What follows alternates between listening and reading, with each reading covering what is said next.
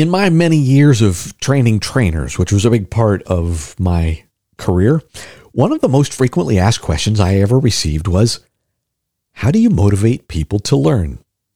And in a way, my answer relates to the nature of understanding your why when you are thinking about your ministry in the marketplace or wherever your ministry takes you.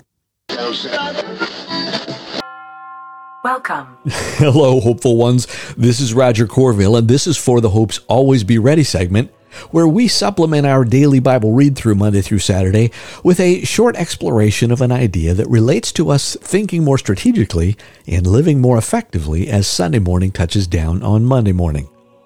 Now, to be fair, today isn't really going to answer your deep questions about training trainers, but here's why I would say something to them that was a question that I hoped was rhetorical.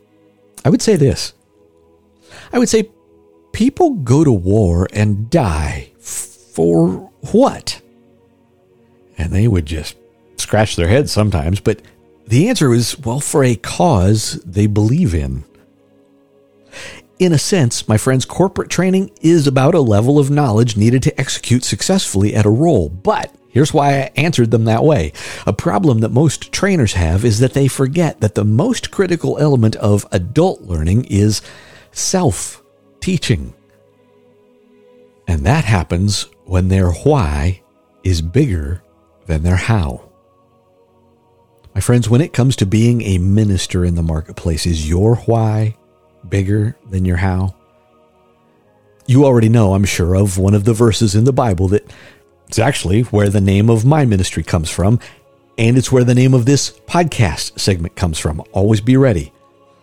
It's 1 Peter 3:15, and it says this, "In your hearts regard Christ the Lord as holy, ready at any time to give a defense," your translation might say answer, "ready at any time to give an answer to anyone who asks you for a reason for the hope that is in you." Now, my friends, Peter's exhortation is to always be ready to give an answer. And theologians argue, and I think rightly, that Peter's exhortation, in this case to the scattered believers that he's writing to, applies directly to us. But do you remember the context of the book of 1 Peter? Those believers that he's writing to are scattered because of persecution and hardship. This is probably the era in the 60s AD when Nero is the emperor in Rome, and he was as nasty and evil nutbag as they have ever had in the ruling Roman Empire back then. So what happens when a people gets a letter saying, always be ready to give an answer? Well, what happens when people that you know who are in a hurting place have inexplicable joy or peace beyond understanding? Well, we wonder why. How are they doing so well, right?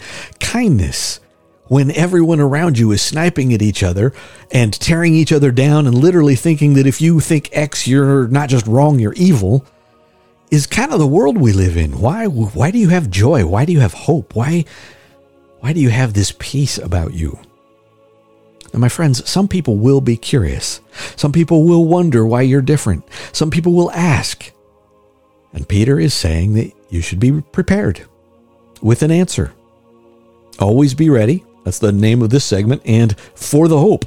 What is it that we have? We have hope. That's why I call you hopeful. Now, my friends, notice two things here about your why as it relates to you. One, the answer that you give can only be your answer, right? Why do you have hope? Nobody else can give that answer for you, and you may grow in your ability to talk about the truth claims of Christianity, but your first answer is just your story, right? There was this time in my life when I used to be angry and treat people disrespectfully, but then I decided to trust and follow Jesus, and since then I have peace, and that overflows in how I treat others, or whatever your little answer is. And number two, the second thing to notice about Peter's exhortation to us lies in this answer to why do people lay down their lives for someone else? They have a really big why.